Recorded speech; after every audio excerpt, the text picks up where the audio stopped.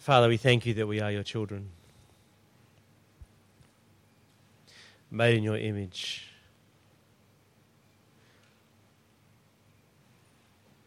Lord, I pray your words be life, that we engage the heavens, made, Lord, like Jesus, more like Jesus. Lord, let these words bring life. Let them be truth.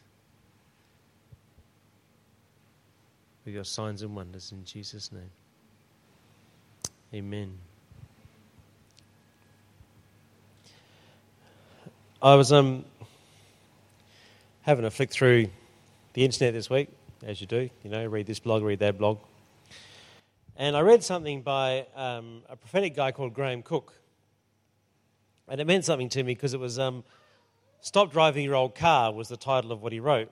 And since I just crashed mine, I was stopping driving it,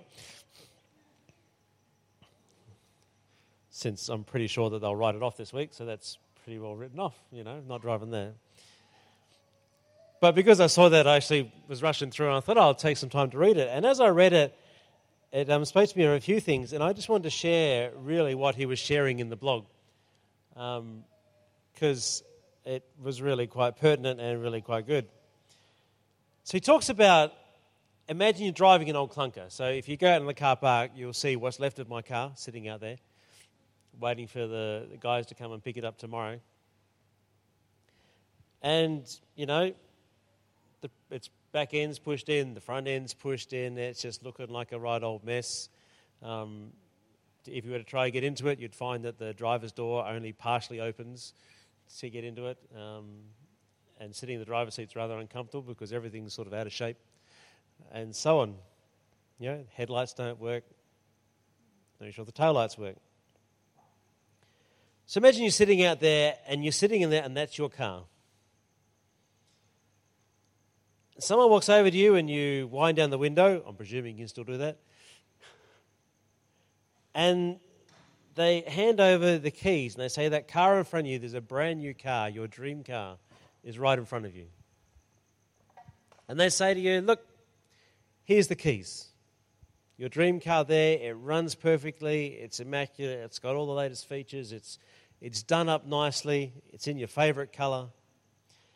But there's one catch. If I give you the keys, you have to drive it. As catches go, that's pretty good, right? Yeah? I mean, you can't drive your old car and drive the new car at the same time. Right? So they say, how about you give me the keys to your old beaten up car and I'll give you these keys to this new car. Now, are you going to sit there and carefully weigh up the pros and cons? Here in my old car, which, to drive it, it was on my way here that I had the accident. To drive it here, I had to pull the fenders off the wheels so that they would actually turn. Are you going to sit there and go, oh, no, I'd rather, what's the advantage of driving my old car compared to driving this brand new one? And, you're not going to weigh it up, are you? You're going to grab those keys before they change their mind. It makes sense. And you know what?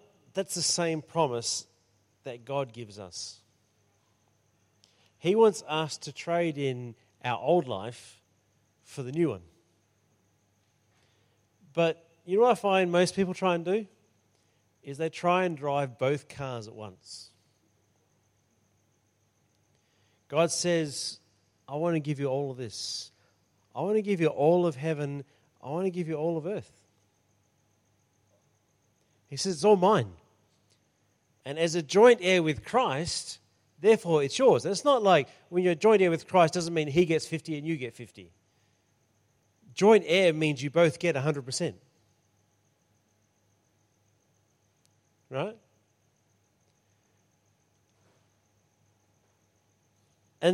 But we struggle and we try and hold on to our old stuff and our old way of understanding things and the old way things are done when he's offering us a whole new way of going forward. But we try and get in our old mindset. We try and drive the two cars at once. We try and keep our old car while having our new car. Sometimes we feel insecure about things of the Spirit. We see how others might step in to the heavenlies. We see how others might engage with God. And we think, I've never done that, or I can't do that, or it's different for me. And we start to worry and get stressed and backwards and forwards, and we start to fracture. But if God's giving you a new car, He's giving you your new car, not someone else's new car. He's giving you your experience in God. He's giving you what you need. You know, I hang around with some people who are prophetic, and, you know, prophetic people, they engage heaven a lot easier, I find. And they have these experiences and these richness, and they go to all these places, and my wife is one of these people, you know, and they walk into these rooms, and they this and that, and I go, my experience of stepping into heaven is nothing like that whatsoever. And it's very easy for me to go, I've got it wrong. You know, mine's totally different. I don't have the dreams like she has at night. You know, I mean, she will often, I don't know how it works there, now we're here and everything changes, but for Dale, Tuesday morning was on her time of sitting and just being with God, and you know, and she'd step into heaven and say, this happened, and, you know, I was walking with Abraham, and this was going on, and I'm going, okay, when I engage heaven, it's nothing like that.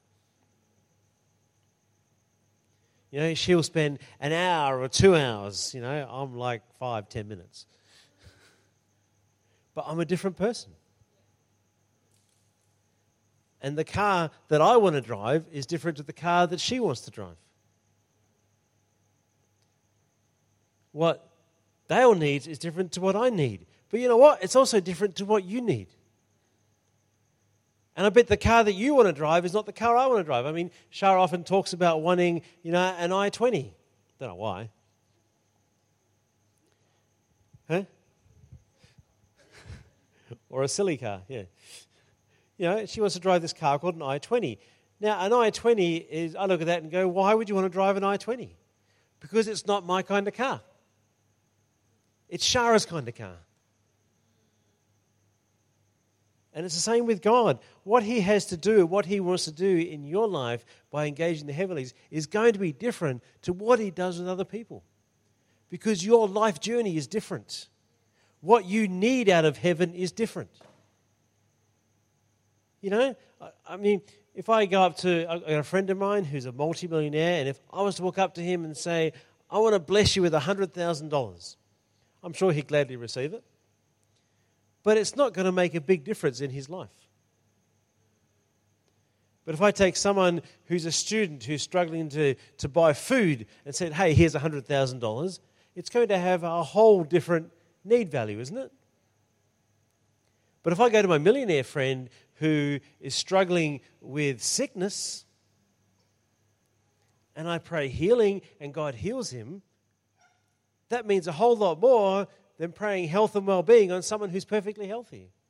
Because what they need is different out of heaven. But see, we get into this mindset of it has to be a certain way. It has to be like this because that's what happened with someone else. But you can't do someone else's journey. You have to do your journey. You have to do it in your car. You can be a passenger and go along for the ride, and, you know, we have a worship team and they take us along for our ride. You know, and we preach and we have preachers come in and they take us along for a ride in their car. And that's cool. But you can't live on somebody else's car.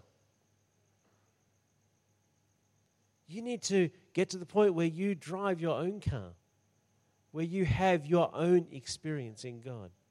Thank you, beautiful.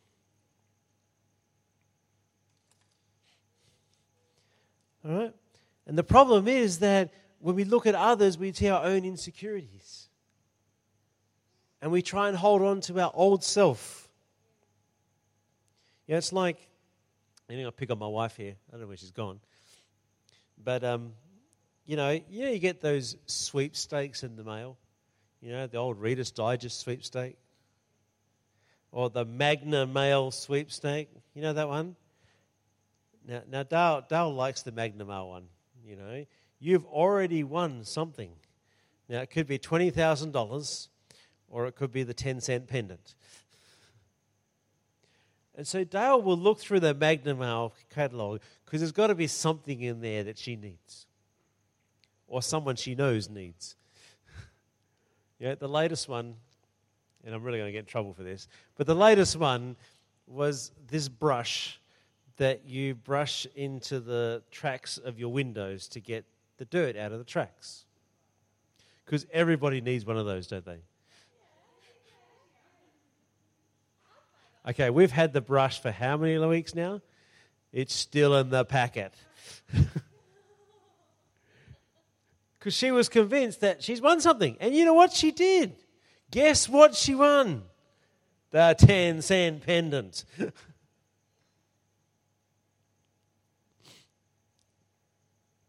And that's what we're like. We think, look, if something is too good to be true, then it's too good to be true. Yeah, I do give it to her. We bought an ironing board cover, which is actually fantastic before that. And, you know, because we need a new ironing board cover. And this was a brilliant ironing board cover. It's one of the best ironing board covers I've ever seen. So there you go. You get some good stuff out of it.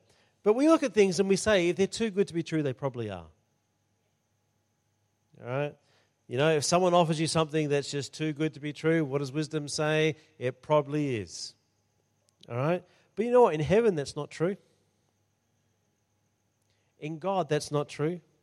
If it's not glorious, if it's not wonderful, if it's not brilliant, if it's not amazing or astonishing, if it's not outrageous, if it doesn't take you to a higher level, then it's not God. Because we've got a God who thinks different to how we think. We've got a God who goes, you know, he looks at us and he says, you know, he says, your thoughts are not our thoughts. And we're sort of taking that as that God thinks differently. But let me illustrate this. And I was going to preach this next Sunday morning, and I still might, and use this illustration. But this really did it for me this week. I was listening to Bill Winston, and he gave this illustration, and it hit me so much that I have played this CD in the car. I keep rewinding it back about 10 minutes and just playing this bit over and over again because it really illustrates how differently God thinks. But, you know, this guy, we call him Mr. Jones. He was in the United Arab Emirates, and he was doing some business there and so on with a couple of the royal family in that area and doing some business. And at the end of the business, they said to him, what can we give you as a gift? It's customary we give you a gift. And he says, look, I don't want a gift, you know. I just came to do my business and I want to go back home. And they said, no, we need to give you a gift. It's part of our custom. And, you know, they argued backward and forth. And eventually he said, look, I'll tell you what, just give me a golf club, all right? If you want to give me a gift, just give me a golf club. They said, yep, okay, no worries. So he jumps on his plane, he flies home. 2 weeks later, there's a knock on the door. And he opens the door and he says, you Mr. Jones? He says, yes, I'm Mr. Jones. He said, would you like to follow me? I'm going to take you to your golf club. Now, he was thinking just a golf club to go and play golf with. But the prince he was talking to was thinking an 18-hole clubhouse, lakes, bunkers, golf course.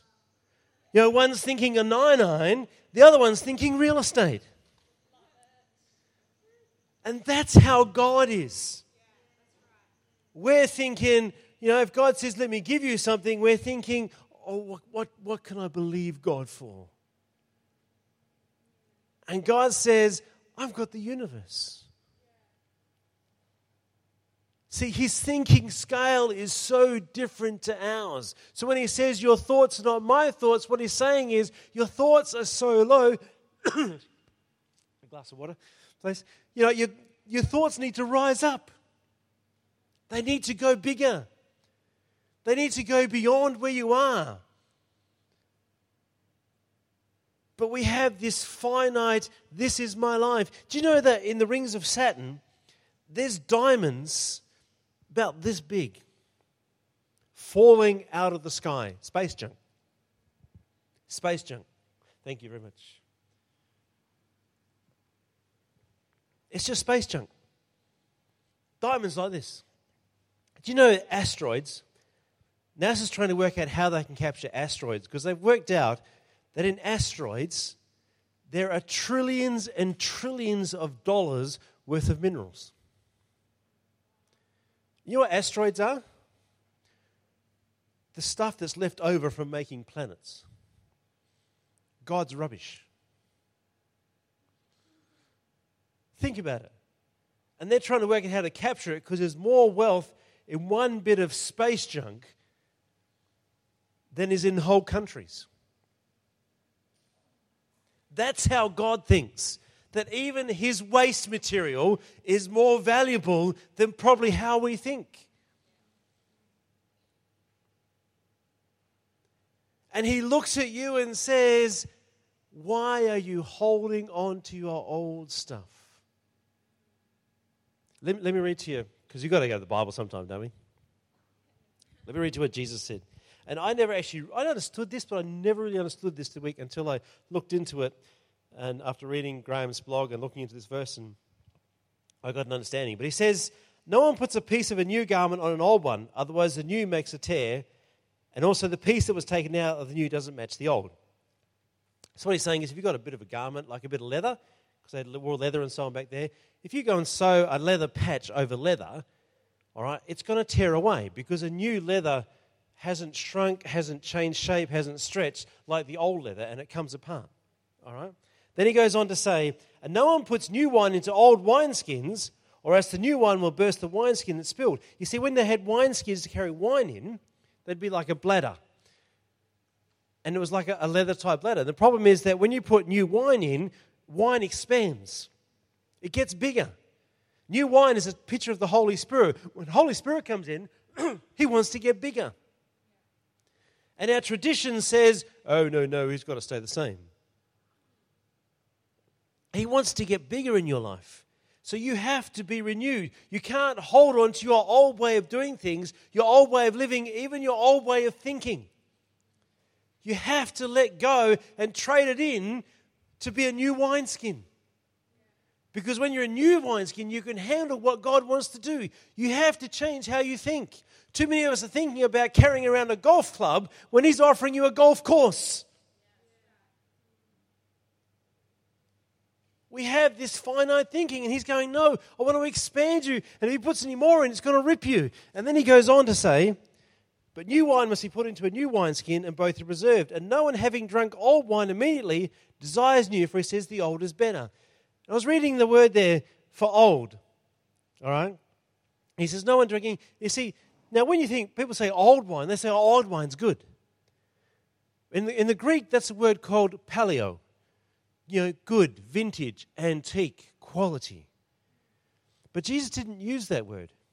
He used the word paleos, which means off, rotten,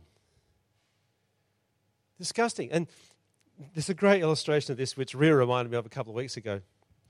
But I was at a church, and we were doing some consulting. We were talking about how they might improve things in the place.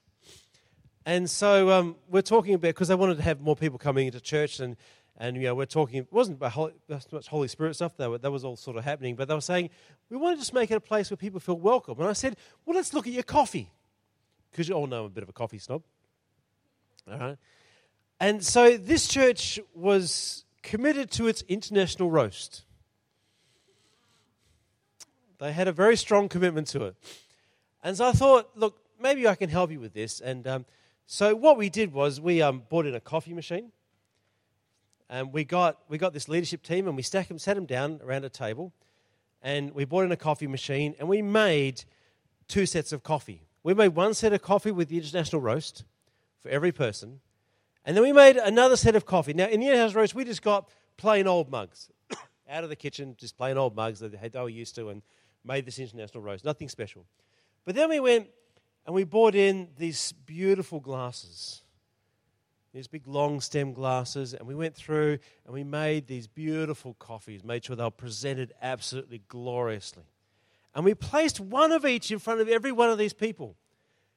And we said, try those, tell us which one you think. And there was about 10 in the room, every single one of them, when they tried that coffee, said, we prefer this one, which was the international roast. Every single one of them. And I remember sitting there thinking, well, that didn't work. So I was trying to say the difference of, because we're talking about after church and engaging with people, and why people may not want to hang around and have a coffee was because they were drinking International Roast. But the problem was that they were so used to the taste of what is, there is no other word for it, disgusting coffee. They were so used to that taste that when they drank the good coffee, they couldn't handle it. It's only ever happened once in my life. But they couldn't handle it because they were so conditioned to the off. And there is no other word for International Roast except saying it's off coffee. All right? I can't stomach the stuff. But they were so used to it. They developed a taste so much for what was old that they could not embrace the new. And that's what we're often like with God. We are so used to our old way. We're so used to our old thinking. We're so used to our life being like this that we can't develop a thought for what God wants to do because it's outside of our framework. It's outside of our understanding. It's outside of our taste. It's outside of our whole life. You know, God's thinking trillions and trillions. We're thinking, ooh, just where I am. I'm okay with my old car. I'm okay with my old life. And we hold on to our old life. Even though he says, trade in your old life. Give it over and let me transform you. You don't have to be sitting around on earth even. Let me walk you through the heavens. But how often do we go through our day without walking through the heavens? Because we're still rushing around in our old life, because we're used to rushing around in our old life and holding on to our old life to what is comfortable. You know, I can go out and I can get into my old car and go, oh, it's comfortable. It's actually not because of the condition it's in, but, you know, I can get in there but we hold on to that old stuff. Let go of the old. Stop drinking the old coffee. Stop sucking on the old off wine. God has new stuff. Step out of the comfort zone into the new. You know, too many people go back to the old because they get afraid. Don't be afraid. Embrace the new. Step into what God has for you because he has no boundaries. Stop thinking about carrying around a golf stick and go and stand on your golf course. Let's pray. Father, we thank you have so much for us. That you have no limits, God. You're limitless. I pray, take us, Lord, out of our old bad tastes, our old self, into your newness, into all that you have for us. That we may be free to soar the heavenlies with you. Lord, we bless you in Jesus' name. Amen.